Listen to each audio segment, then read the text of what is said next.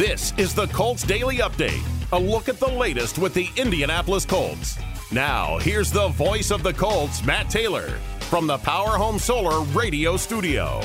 Good evening and welcome to the Colts Daily Update tonight on a Tuesday. The Colts were off today, but they'll hit the ground running tomorrow, Wednesday, as they begin preparing for the Buffalo Bills in Week 11. It's a rematch of last year's AFC wildcard game where the Colts came up short about 10 months ago, falling in that game 27-24, and that game obviously still fresh in a lot of Colts players' minds.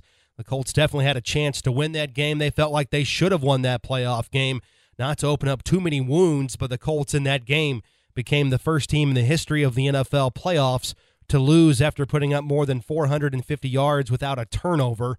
And the Colts are looking to make a statement as well by beating a good football team that's solidly in the playoff field. Right now, the Bills would be the 2 seed in the AFC playoffs, and we all know the Colts have lost 8 straight against teams that reached the 2020 playoffs, including 0-5 this season. Still 7 games left, a lot to play for. The AFC playoff race, it's a jumbled mess. The Colts currently have the 10th best record in the conference, and the Colts are one of 7 5-win teams in the AFC with plenty of hope. And this year has proved it's a week-to-week league, right? The Chargers started 4-1, now they're 5-4. The Patriots were 1-4, now they're hot, they're 6-4. The Bengals started fast, they're back to reality. They've lost back-to-back games. And the Browns started 3-1, and now they're back to 500 at 5-5. So the marathon continues this week, and the Colts are looking to take another step forward and go over 500 for the first time this season with a win. The Colts have good news on the injury front. There's not a lot to report there as the team prepares to practice tomorrow.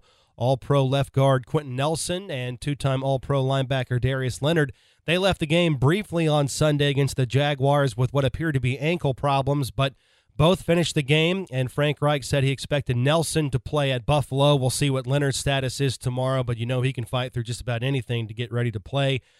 Xavier Rhodes did not play on Sunday with his calf, but credit to Isaiah Rodgers, who filled in and played well at corner. In fact, this season, Rodgers has played 40% of the defensive snaps this season, and quarterbacks have completed just about 59% of their attempts when targeting Rodgers, and he hasn't allowed a touchdown so far this year. He has 1 pick and has allowed a quarterback rating of just 66. He's had a nice season in year 2 for him out of UMass.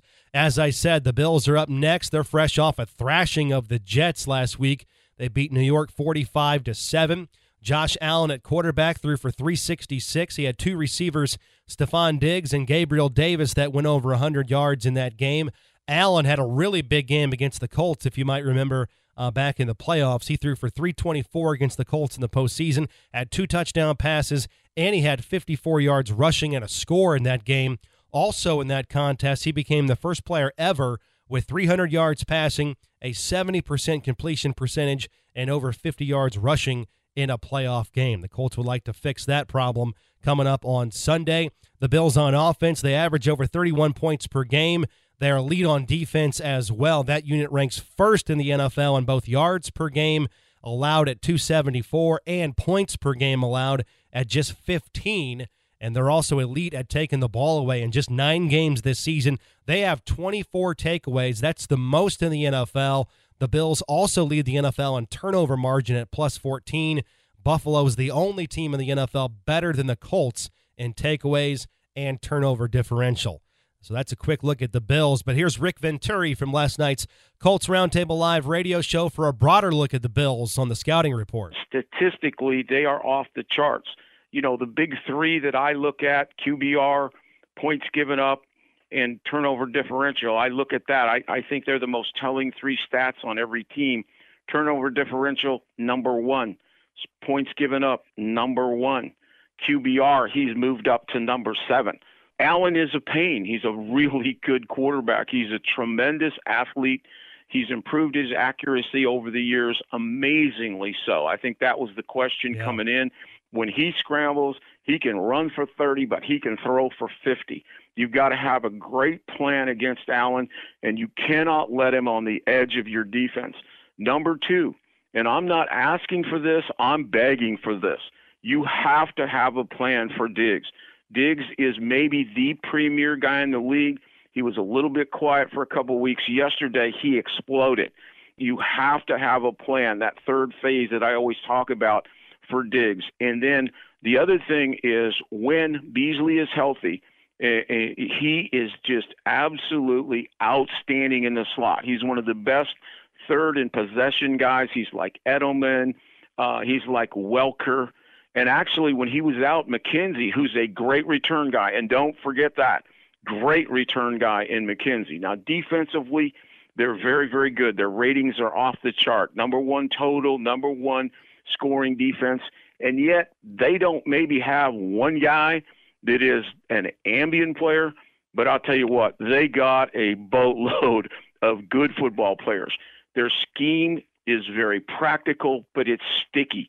They don't do a million things, but what they do well. Hard to find a liability, maybe with the exception of Wallace, the one corner, but White is a premier corner, and he's going to match Pittman. Yep. We've got to have some other guys step up because we wanted to go after Campbell with Hilton, and Campbell stuffed Hilton Sunday. So I'm really excited about it.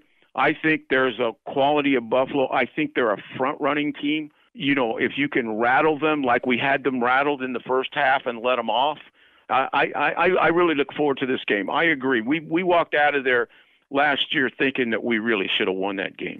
That's Rick Venturi. That's the rundown on the Bills, who come into the game 6-3. When we come back, we'll hear from Frank Reich from last night's Colts Roundtable Live radio show on the win over the Jaguars and his thoughts on the Bills in a rematch of last year's AFC wildcard game. That's next here on the Colts Daily Update. We're back in a moment on 93.5 and 107.5 The Fan. We now return to the Colts Daily Update with Matt Taylor, the voice of the Colts, from the Power Home Solar radio studio. Welcome back on the Colts Daily Update tonight. I'm Matt Taylor, and as promised, we're going to hear from Frank Reich from last night's Colts Roundtable Live radio show. We always like to give you a sample on Tuesday if you missed that on Monday. And last night, Frank started discussing his big takeaways from the Colts win over the Jaguars on Sunday. Yeah, it was a good win against a division opponent. Always love getting those home wins in front of our fans in Lucas Oil. But defense obviously really played well. Loved how they finished the game with the strip and the fumble recovery. And secondary played well, so really good. Offensively, the run game was good. We didn't turn the ball over, and in a game like that was obviously very critically important on a one-possession game. And then special teams, we had obviously the big play on the block punt, and we were very good in coverage all day. And special teams was indeed special on Sunday. What does a special teams touchdown do for the team's juice on the sideline? What does it do for your odds of winning when you can pull one of those block punts for a touchdown off? It's a big deal. The stat used to be, I know it's not this high anymore, but I remember a long time ago, the stat used to be like 75 or 80%. You block a punt and score, it's going to be 80% win. I don't know what that stat is right now, but it does really just inject juice, I think, into the whole sideline and the whole stadium. And meanwhile, on defense, Kwity Paye notched his first career sack. Then Dayo Odeyingbo recorded the game-winning forced fumble. How nice is it, Coach, to see those two guys, your top two picks in your draft class, making game-changing plays, and they're coming to life here? Yeah, that's really what we were envisioning, coming to fruition. And hopefully this is just the start of that multiplying in many other ways. So those guys are working hard, they're making progress, and then they're on the right track. Colts head coach Frank Reich is joining us here on Colts Roundtable Live. We want to leave plenty of room for some good fan questions tonight. If you have a question for Coach, you can tweet it in tonight and every Monday night using hashtag Colts Roundtable. Let's go to Carl. And I think you already talked about this with the media today on the press conference, but Carl is asking, what are your feelings on Carson Wentz's left-handed passes and trying to make things happen when plays break down? Yeah, no, I mean, we don't like that. I don't like it. But also understand that there's certain things that players do that are instinctive. And so it's a very fine line, Matt, as I would answer this question. I'd say to this is, the confidence, the quarterback needs to know that, hey, we trust you and believe in you. That's not what we want to see or do, but we understand that, that's an instinctive move. So try to filter that out of your system, but I don't want the guy to play scared, and I don't want him to play, I don't want him to play hesitant. So you got to maintain your aggressive mindset, and that's what we expect from Carson. and at the same time understanding the responsibility he has to take care of the ball. That's well said, no doubt about that. All right, Nick is up next. This is an interesting one. How much do you work the officials during the game, and how do you see that? How does that pay off for you during the course of a game? I mean, I wouldn't call it working the officials. I mean, I'm in constant communication with them, and, sometimes it's just in a normal tone of voice, and then other times not so normal tone when we're not happy with something. But I really try to stay more conversational tone. Listen, I really think the officials are doing a good job this year. They have a very difficult job, so they do a good job of communicating. We talk to them. I talk to them before the game.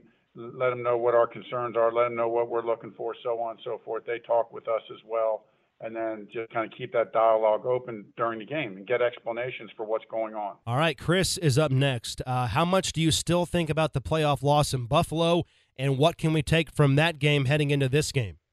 Well, I don't think about it in terms – that game is long gone. I'm only looking at it and watch the tape again, to refamiliarize ourselves with how they played us and what did we do well against them? What can we build off of? What can we carry over or change or complement?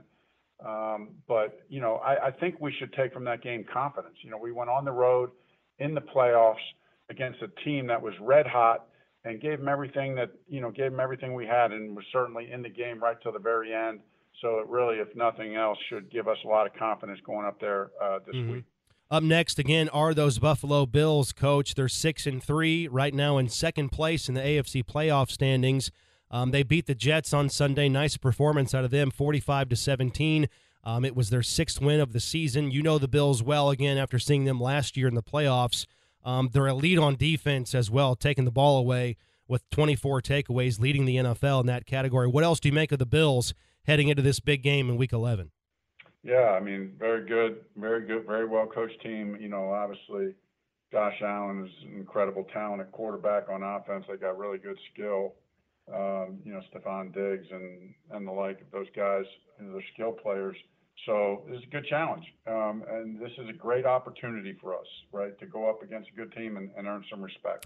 That's Frank Reich. That's from last night's Colts Roundtable Live radio program. For that full show, you can listen to it on demand on Colts.com, the Colts mobile app, and the Colts Audio Network, anywhere you download your podcasts. I'm Matt Taylor. That's all the time we have tonight. Instant Replay is coming up next, and we'll talk more about the Colts and the Bills tomorrow starting at 6:15 here on the Colts Daily Update, 93.5 and 107.5 The Fan.